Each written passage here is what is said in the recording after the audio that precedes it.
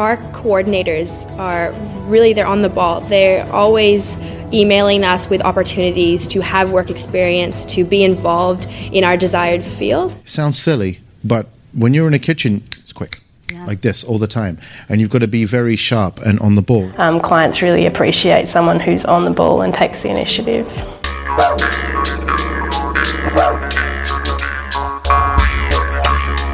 G'day guys, and welcome to Aussie English. My objective here is to teach you guys the English spoken down under. So whether you want to speak like a fair income Aussie, or you just want to understand what the flippin' hell we're on about when we're having a yarn, you've come to the right place. So sit back, grab a cuppa and enjoy Aussie English.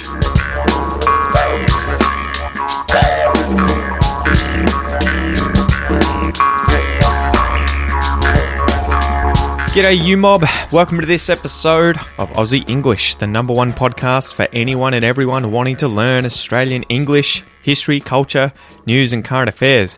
Man, there's been a lot going on. There has been a lot going on at home, on the news. There's been a lot of COVID stuff going on recently in Australia, with things getting a little less full on in terms of restrictions. I think we're almost able to go back to the gym. Can you believe it? I mean, I signed up to the gym nearby 2 weeks before they locked it down and we could no longer go in. But fortunately, the gym decided to freeze our memberships, obviously, so that we didn't have to pay for the time that we couldn't use the gym.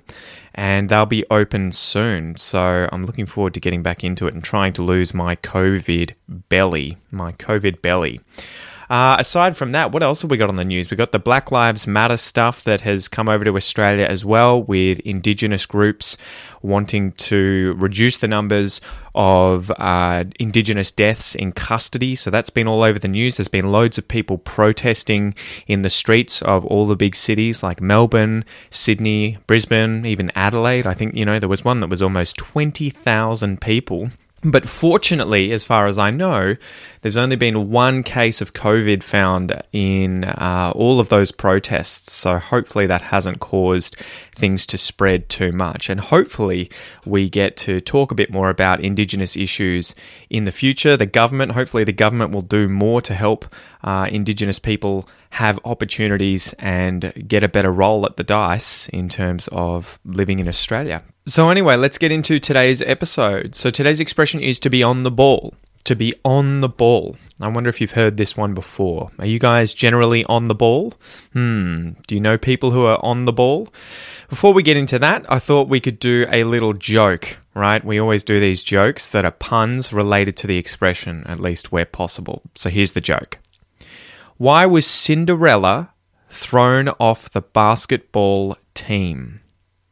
Cinderella. So she's the main character in a folk tale embodying an element of unjust oppression and triumph and reward, right? So she goes to the ball, but she has to leave early because the spell might wear off and her dress might disappear, etc., right? I hope you know Cinderella.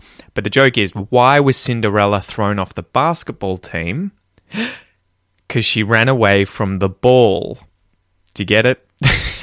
So the ball can be like an event where people dance and there's music, everyone dresses up, they kit themselves out, they wear their suits and then beautiful dresses. That is a ball, one of those events.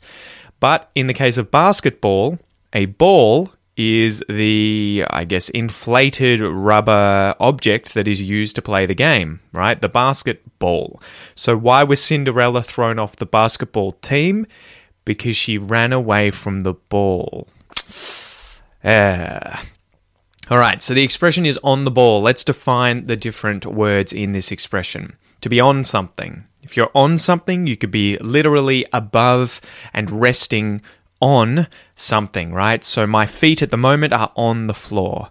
My desk is on the floor in my room. The computer is on the desk. I'm on my chair. To be on something. To be on the ball, though, in this sense, on is more like having the thing that's mentioned as a target, aim, or focus, right? So if you're at the beach, you might keep your eyes on your kids. They're resting on your kids. You're watching your kids. They are targeted, aimed, focused on your kids. So that's to be on something.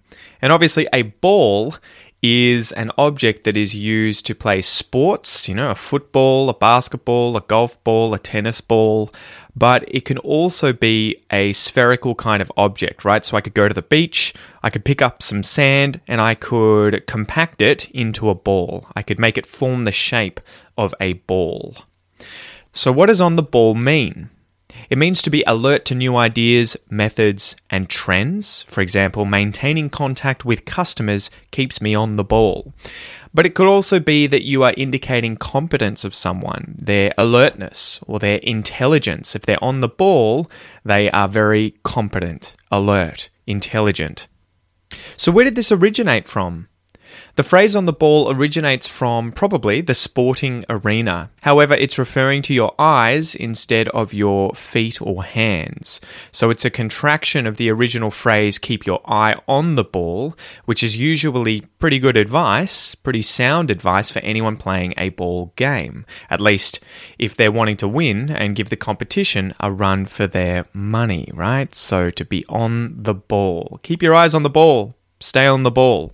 So let's go through some examples of how I would use this expression, on the ball. So example number 1, imagine you are an air traffic controller. So you show up to work every day and the lives of thousands of people rest in your hands. You have to guide planes through local air traffic, i.e. planes and helicopters, everything like that that's in the air, so that they can travel through this local area and land or take off safely, right, from airports. In order to make sure that everyone takes off, lands, and travels via plane or helicopter safely, you have to make sure that you're always on the ball. You have to pay attention. You have to stay alert. You have to be vigilant. You have to be intelligent. You have to focus on what you're doing and stay on the ball. And if you're not on the ball that day, there could be a huge accident where two planes, say, collide and hundreds of people die. And in those circumstances, you definitely weren't on the ball. And you could actually say you dropped the ball. So that's a good expression that's sort of the opposite. If you drop the ball, it's kind of like you fail at something. You don't manage to do something that was otherwise seen as easy, right? You have an accident or, you fail at something. You drop the ball. Example number 2. Imagine you're a wedding planner, right? You're a person who organizes and plans people's weddings. So you get hired to organize the location, the music, the food, the flowers, where all the guests will sit, when they'll arrive, when different events will take place, the reception and the ceremony. And when the big day finally comes for the couple that you've been hired to plan the wedding of, in order for things to run really smoothly and for nothing to go wrong, you have to be on the ball. You have to be attentive. You have to pay attention to your work. You have to remain diligent. You have to plan thoroughly. You have to be on the ball. And if you're not, you drop the ball. Example number 3. Imagine you are a rugby player for the Melbourne Storm, right? That is the local Melbourne rugby team. So you've got a big game coming up and you're one of the team's most important players. During the game, for some reason or another, you get distracted. Maybe you start feeling sick, or maybe someone in the crowd screams your name and you take your eyes off the ball and the other team takes control. And ultimately, as a result of this, the opposition end up winning because you weren't on the ball, both figuratively and literally.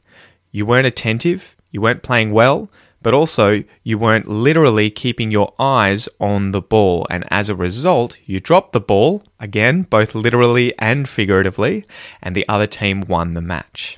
So there you go, guys. The expression to be on the ball, it can be that you are alert to new ideas, methods, and trends, right? You're very attentive, you are up to date with things, but it can also be that it is indicating competence, alertness, or intelligence. And remember, if you do the opposite of this, you fail at something or you show that you aren't competent, you drop the ball. Our coordinators are really, they're on the ball. They're always emailing us with opportunities to have work experience, to be involved in our desired field. Sounds silly, but when you're in a kitchen, it's quick. like this all the time. And you've got to be very sharp and on the ball. Clients really appreciate someone who's on the ball and takes the initiative.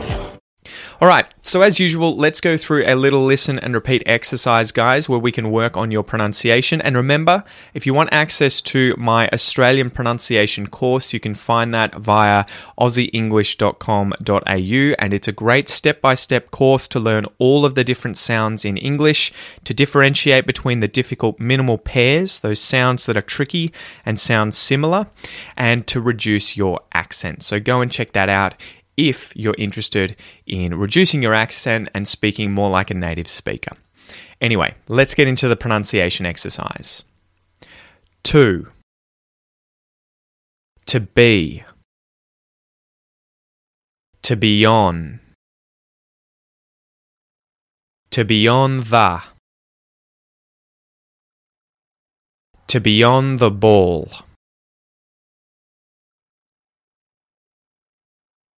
To be on the ball. To be on the ball. To be on the ball. To be on the ball.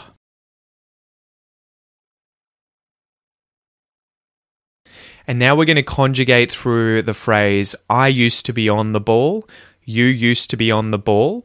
And remember, with used to, this is like a period of time, an extended period of time in the past, but it's no longer the case, okay? When we say, I used to do something, or I used to be something, right? I used to live in France. I don't anymore. I used to be a small child. I'm not anymore, okay? So let's go through it. I used to be on the ball.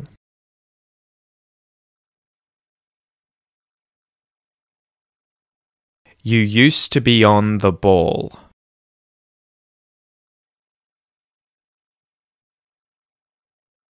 He used to be on the ball.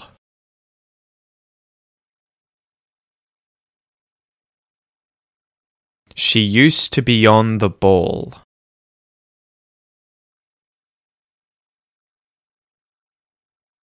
We used to be on the ball.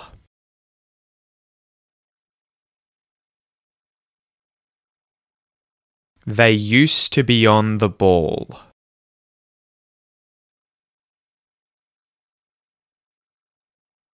It used to be on the ball.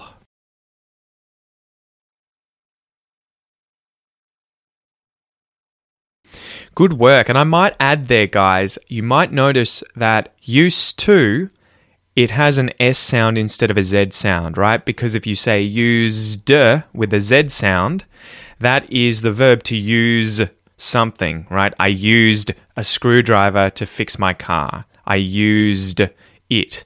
But when we use it as this auxiliary verb, I used to, it's an S sound, okay? So there are two different pronunciations of the word U-S-E-D, used and used, a Z and an S sound. Anyway, let's finish up with the fact here, guys.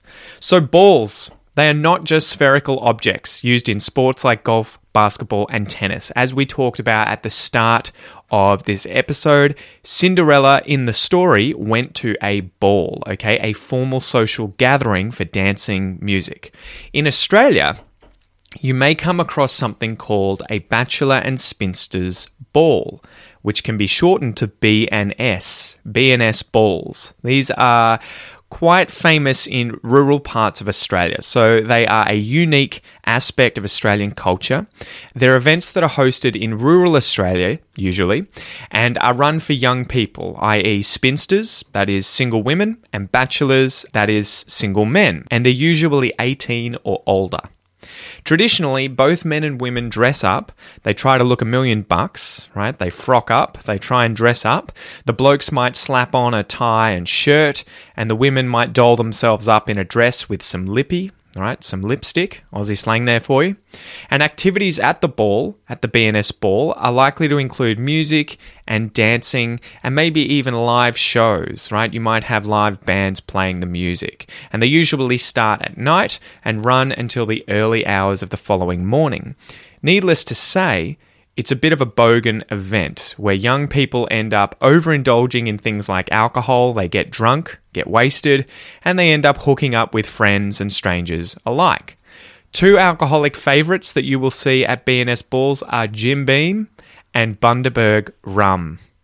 It's also not unusual for BNS balls to be run by ute enthusiasts who run them following a ute muster. And remember, a ute is Aussie slang for a utility vehicle, usually a 2-door car with 2 seats in it and a big tray on the back for carrying cargo, for carrying things, right? It might be a surfboard that you chuck in the back of your ute. So a ute muster is an event where ute owners go together to show off their cars and to hang out. And then in the evening, everyone gets shit-faced and parties during the BNS ball. Shit-faced there is an informal slang term, guys, for getting very drunk. Okay, if you get really drunk and you want to use an informal term for that, you can say that you are shit-faced. Most people sleep in their cars, in tents, or in swags, which are single-person tents, though they may wake up next to a stranger the next day. Future BNS balls are in jeopardy today due to the rising insurance costs that are taking a toll on them, and because so many rural adolescents are now moving out of the sticks, out of the bush, and into cities. One of the most popular events that you might see if you're in Australia is the Deniliquin Ute Muster, nicknamed the Denny Ute Muster, which is a Ute Muster and BN Ball rolled into one. So there you go, guys. I hope you enjoyed this episode. Stay tuned. There'll be more coming up soon in the world of Aussie English. Things are about to be taken to the next level. They're about to go up a notch. But it's always a pleasure chatting to you, and I hope you have a beautiful week. See ya.